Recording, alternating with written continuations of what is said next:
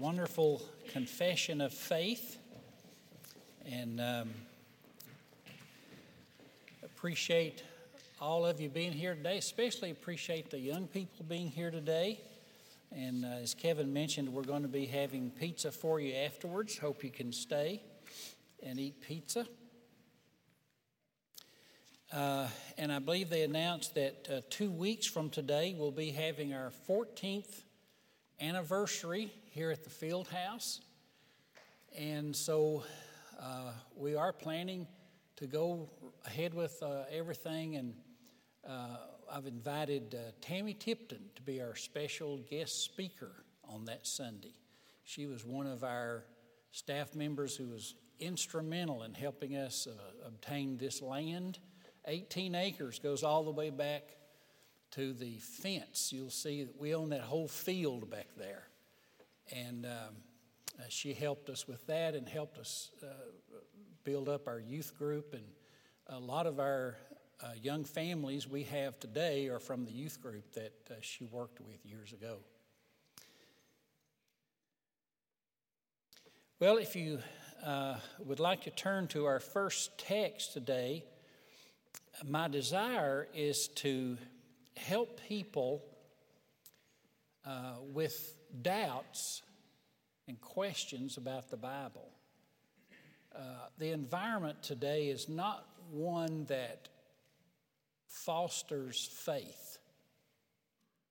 It's more likely to foster fear, and especially doubt. 2 Timothy 1, Paul said, God has not given us a spirit of fear. Amen? So we don't approach the future with fear. We just want to do what God is leading us by His Holy Spirit that we should do. But one of the things that you're probably aware of is the attacks that have come upon the Christian faith, and especially upon the Bible as the Word of God. 2 Peter chapter 1, verse 18 says, knowing this, first of all, that no prophecy of Scripture comes from someone's own interpretation, that is, their own will. For no prophecy was ever produced by the will of man, but men spoke from God as they were carried along by the Holy Spirit. The word carried along there is the same word used in Acts 27, where it says the wind blew the ship that Paul was in. They couldn't steer it. The wind drove them along. That's the same word used here. Men spoke from God as they were driven along by the Holy Spirit. He was in charge. And Peter says, knowing this, first of all, this is the first thing you should know. The Scripture didn't come from man. It came from Spirit-led men of God. Knowing this, first of all. So I just want to jump in here and give you some reasons why we can trust the Bible. We'll start with the issue of creation, because that is almost universally, the Bible is almost universally declared irrelevant when it comes to the creation of man, creation of the universe. I read just a few weeks ago, there was this article in the New York Times that said, the title of it was From Bacteria to Humankind. And the article was putting forth the idea that we descended basically from bacteria. And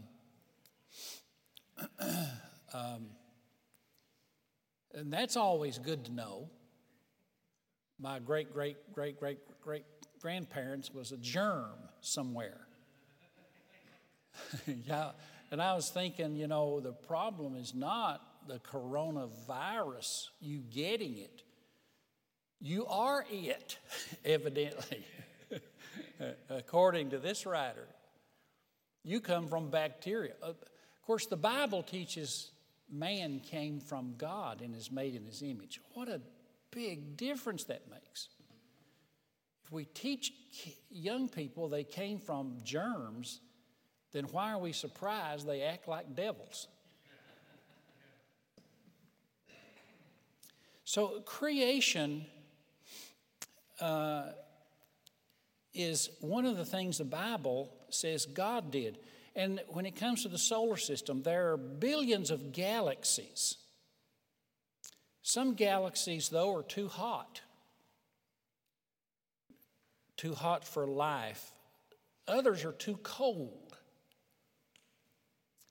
But our galaxy and our solar system is just right. And in our solar system, the Earth, if we were any closer to the sun, it would be too hot and we would burn up. If we were just 2% farther away from the sun, we would freeze. Everything would freeze. It would be the Arctic. One time I had this thought, if Earth is so important, why are there so many other planets in our solar system? There's other planets. I had to give you a little arrow here to show you where the Earth is. It's like a dot. Look at the size of Jupiter and Saturn. Why would God make such huge planets? And then I read this article where what Jupiter does, and they're not saying, there's a God and we ought to trust him as the Bible says, but they were just saying, here's what happens and here's why the earth is conducive to life. And here's what they said. Jupiter and Saturn are so big that they act like big brothers to the earth. And when a meteorite or an asteroid or any space debris comes into our solar system, it is sucked up by Jupiter and Saturn. So the earth is protected from the elements. I thought, well, you can say that just what a lucky coincidence for us. Stephen Hawking, who was a British physicist and an atheist, said of the universe, it does seem to have been finely adjusted for the existence of human life. It does seem like that, he said. Well, here's what Isaiah the prophet said, Isaiah 45:18. Notice this verse. Thus says the Lord, who created the heavens. He is God. He formed the earth. He made it. He established it. He did not create it to be empty, but he formed it. Notice that. So it could be inhabited. He formed it. He worked in it and worked at it so people could live in it. So you got these huge planets that protect our earth, and you've got the atmosphere that protects us from the rays of the sun, and you've got the distance from the sun so that it's just right.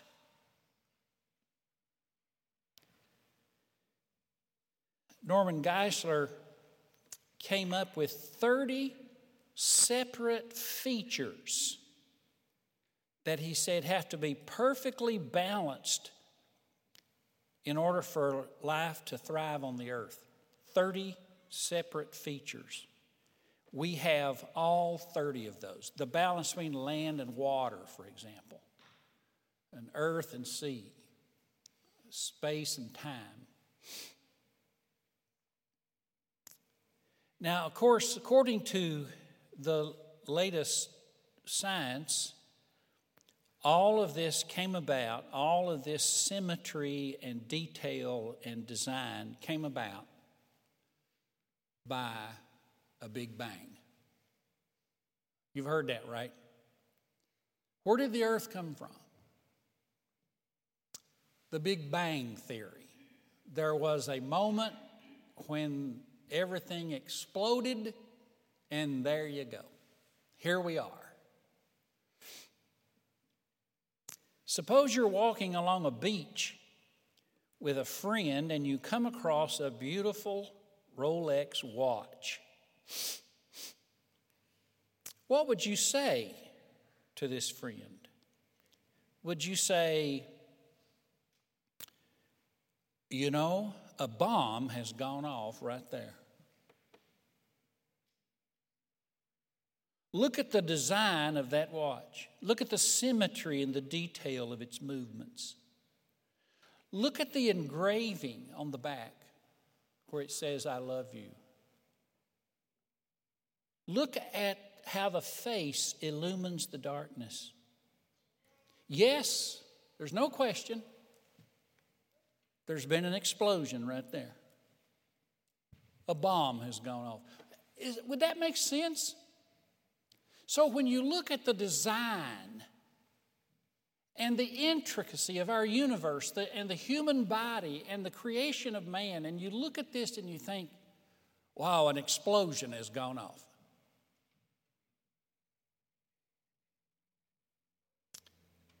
Think of astronomy. The Bible has a lot to say about the sun, the moon, and the stars. I know this is not a good time to wipe my nose with this coronavirus going around and the preacher's up there blowing his nose when he's preaching. That's not a good sign. But I'm not shaking hands. I'm giving thumbs up, just so y'all know. And I brought a whole big barrel full of hand disinfectants with me. And I am not sick.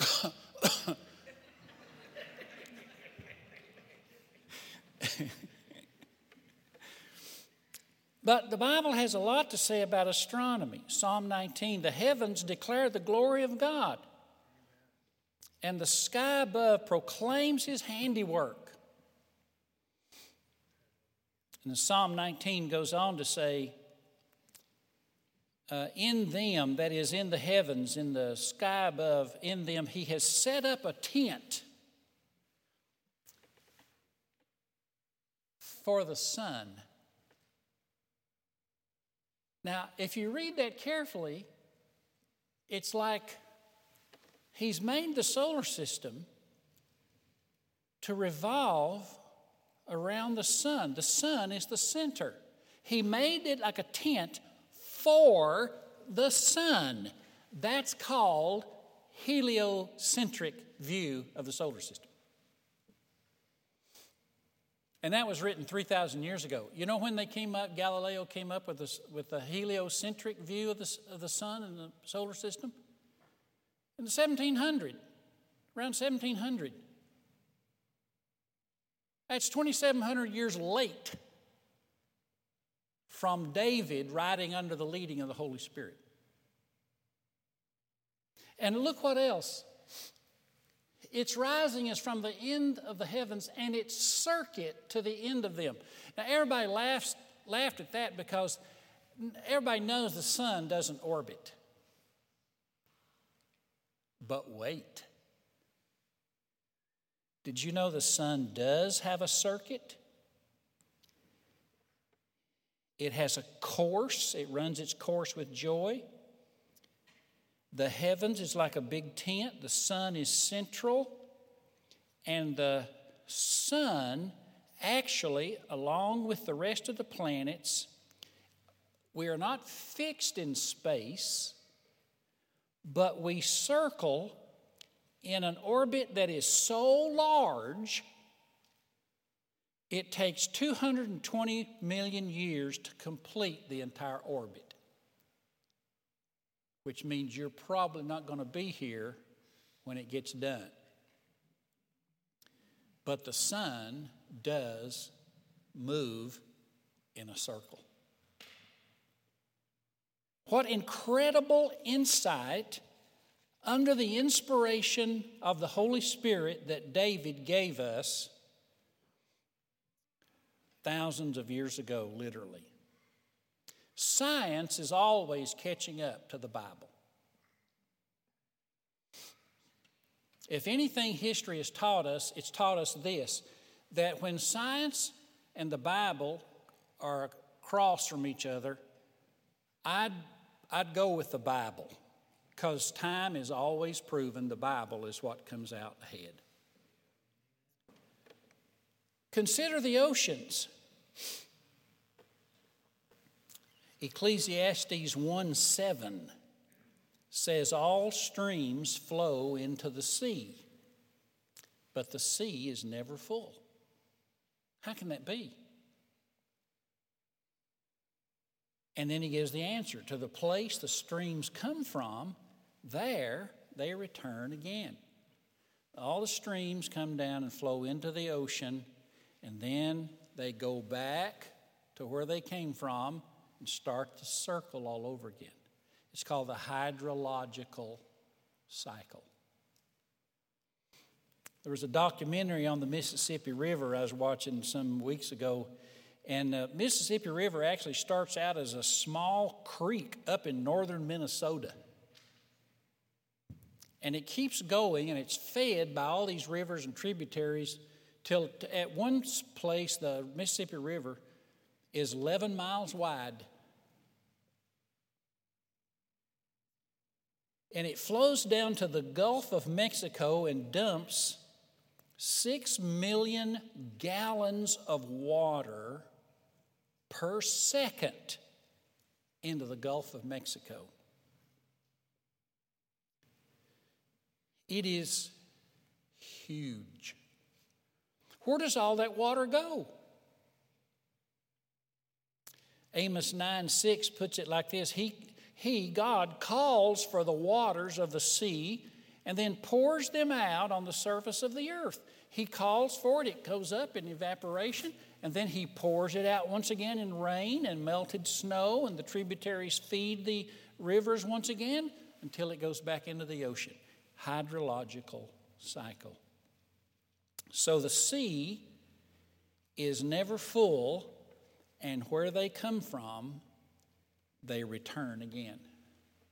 Now, this was written 1,000 years before Christ and discovered and articulated and accepted in 1700. There's also that interesting verse in Job 38 and verse 16. Remember, Job is having a problem with the way God is running his world.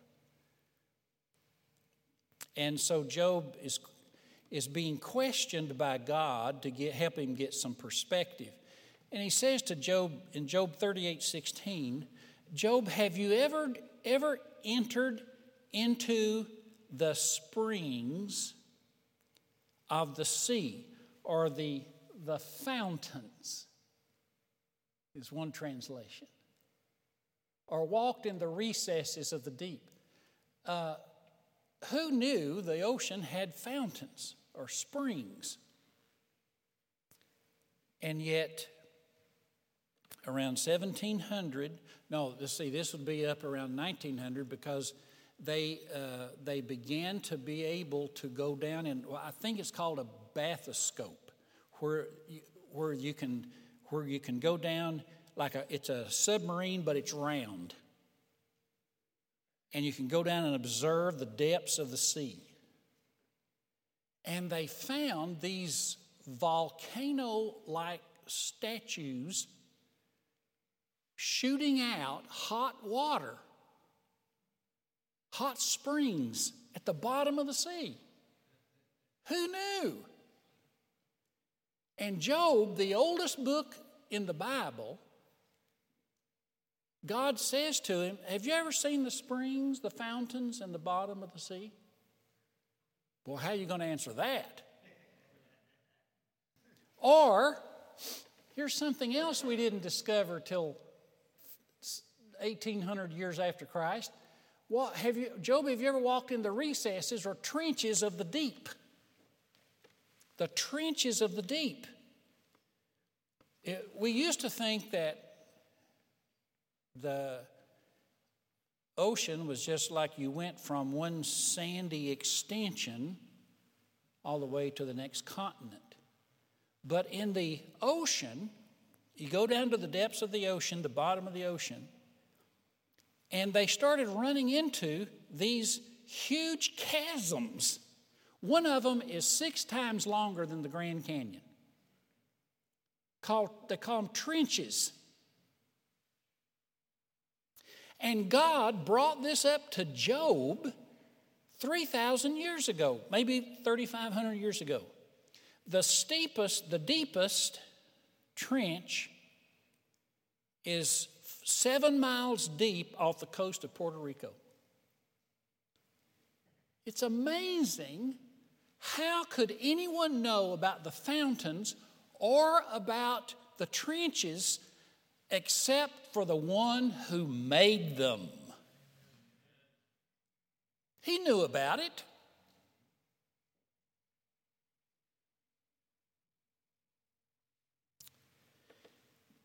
And what about the issue of medicine?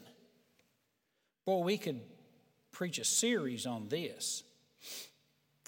The Bible, for example, says in Leviticus 17:11, the life of the flesh is in the blood. And God gave it on the altar to make atonement.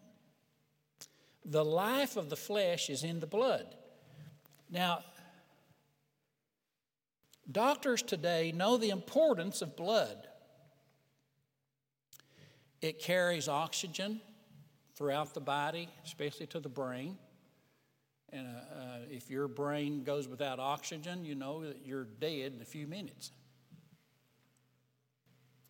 And sometimes, if you've ever exercised or exerted yourself over a period of time, sometimes you get that euphoria.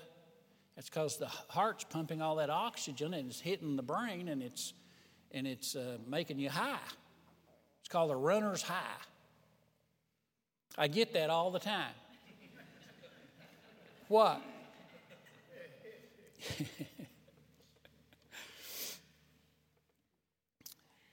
Well, today doctors know about that. But in 1799, they did not know that. They did not understand, hey, the life of the flesh is in the blood. They thought just the opposite. Death is in the blood. So you know what they would do? If somebody got sick, they would bleed you. That is how George Washington died in 1799. He was sick, getting weaker and weaker, and somebody said, his blood's killing him. Well, let's get rid of the blood. And he died. And God's like, I told you 1,500 years before Jesus came, which is over 3,000 years ago, I told you the life of the flesh is in the blood. I didn't say the death of the flesh is in the blood.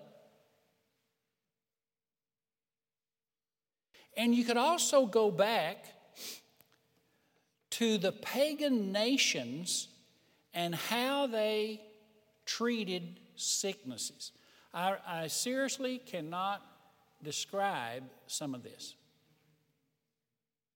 But I'm going to border a line a little bit. This is PG-13. Almost every recipe or prescription for ailments called for some kind of excrement.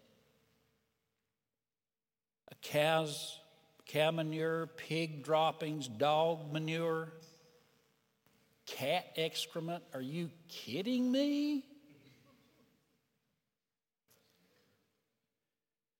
And archaeologists have uncovered a document, a papyrus, they call it a papyrus, on the subject of healing from the Egyptians. This goes back to Moses' day. And they discovered in 1867 this early Egyptian prescription for a splinter that's infected. And they said you take a hog's tooth, dog dung, and other various dried excrement, and you mix it together, make a poultice, and apply it to the infected area. There you go. How many people died of lockjaw and infection in a slow, agonizing death? That was the wisdom of the Egyptians in Acts 7:22. But according to Acts 7:22, Moses was learned in all of that. But what did Moses tell us to do with excrement? Why do we do what we do with excrement? It's because we have learned what God told Moses 3,000 years ago in Deuteronomy 23:12. Pull that up. You're to have a place outside the camp. You go out to it. Have a trowel, a shovel, a little shovel with your tools. When you sit down outside, you shall dig a hole with it and turn back around and cover it up. That's what God said. Now, the wisdom of man said, oh, I know what we can do with excrement. We can put it on your vulnerable spots on your person. So if we look at creation, if we look at the human anatomy, if we look at medicine, if we look at the oceans, if we look at astronomy, if we look at history, no matter where you look, the Bible again and again has been confirmed, and it ought to be celebrated, not verbally attacked and made fun of and ridiculed. Why you can trust the Bible. Now, I want to take just a few more minutes, and I want to give you some final thoughts here. One thought is this. Faith is a spiritual battle. It's not just intellectual. Do you know the first words that Satan said? Genesis 3:1. The serpent was more crafty than any beast of the field that the Lord had made. And he said to the woman,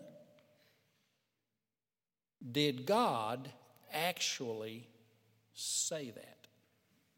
That's Satan's first words. It was a question mark. It was the administration of doubt.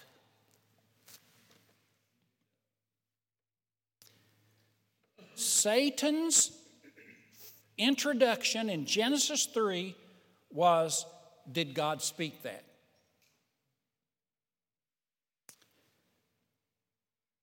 Doubting God, doubting the Bible, doubting the gospel, doubting the resurrection, doubting answered prayer, doubting His promises, these are all things that are more than intellectual.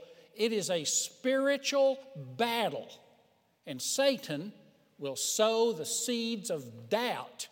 And any teacher or professor, whether high school or college, that sows doubt in the minds of young people about the Word of God is an instrument of the devil.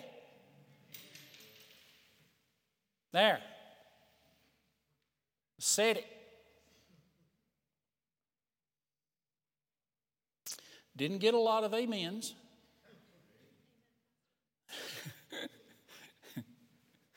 Thank you, Abigail. My granddaughter.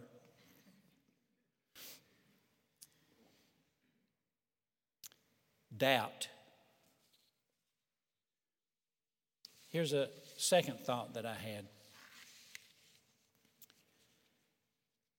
Is if we can trust the Bible on all these other things. We can trust it on salvation. The Bible is not primarily a medical book, but if you can trust it on medicine, the Bible is not necessarily an astronomical book, but if it speaks to astronomy, you can trust what it says on astronomy. The Bible is not necessarily a history book, but if it speaks to history, you can trust it on history. We see these areas where we can trust it. And therefore, if it is trustworthy on astronomy and medicine and history and science and creation and the solar system, if it's trustworthy on these lesser things, how much more can we trust it on salvation? Tells us how to go to heaven. That's its main thing. 1 Peter 1:24-5 says, all the glory of man is like the flower of grass. The grass withers, the flower fades, but the word of the Lord endures forever. And this is the word by which the gospel is preached to you. In other words, the word of God, which endures forever,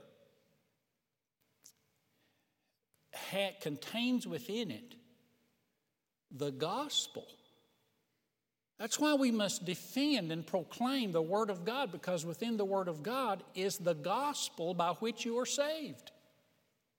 If you take away the Scripture, if you take away the Bible, you're taking away the gospel.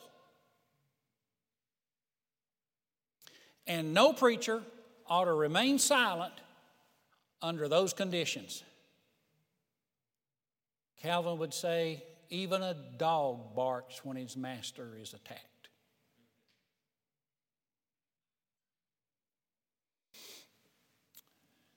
One final point. The Scripture, the Holy Bible, has withstood attacks throughout history.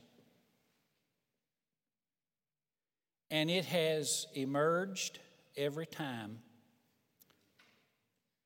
And it will continue to do so. 1,000 years from now, we'll still have the Word of God. The Word of God endures forever, Peter said. Years ago, I heard this poem. Last night, I paused beside a blacksmith's door. I heard the anvil ring a familiar chime. And looking in, I saw upon the floor old hammers, worn and broken with time.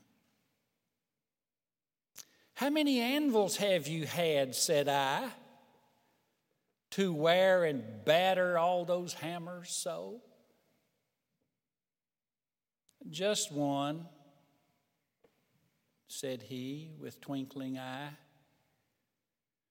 The anvil wears the hammers out, you know. And then I thought, the anvil of God's Word, the skeptic's blows have beat upon. And though the sound of blows are heard, the anvil stands, but the hammers are gone. This book's like an anvil. The hammers come down. The anvil will be here, but the place around it strewn with broken hammers. I love the Word of God. It's the anvil. And you're not going to break it. And it needs to be proclaimed as such. You can count on it. It will not only see you through life, it'll get you into heaven. Praise God. Let's bow together. Ushers, you come and let's receive our offering this morning. Let's worship the God who has spoken to us in a trustworthy book we call the Holy Bible. Heavenly Father, I thank you so much today that we have the Word of God. We thank you that you've given it to us as a precious gift. May we be good stewards of it. May we read it, study it, behold it, love it, and proclaim it. We ask in Jesus' name, amen. We're just going to have people give at the door.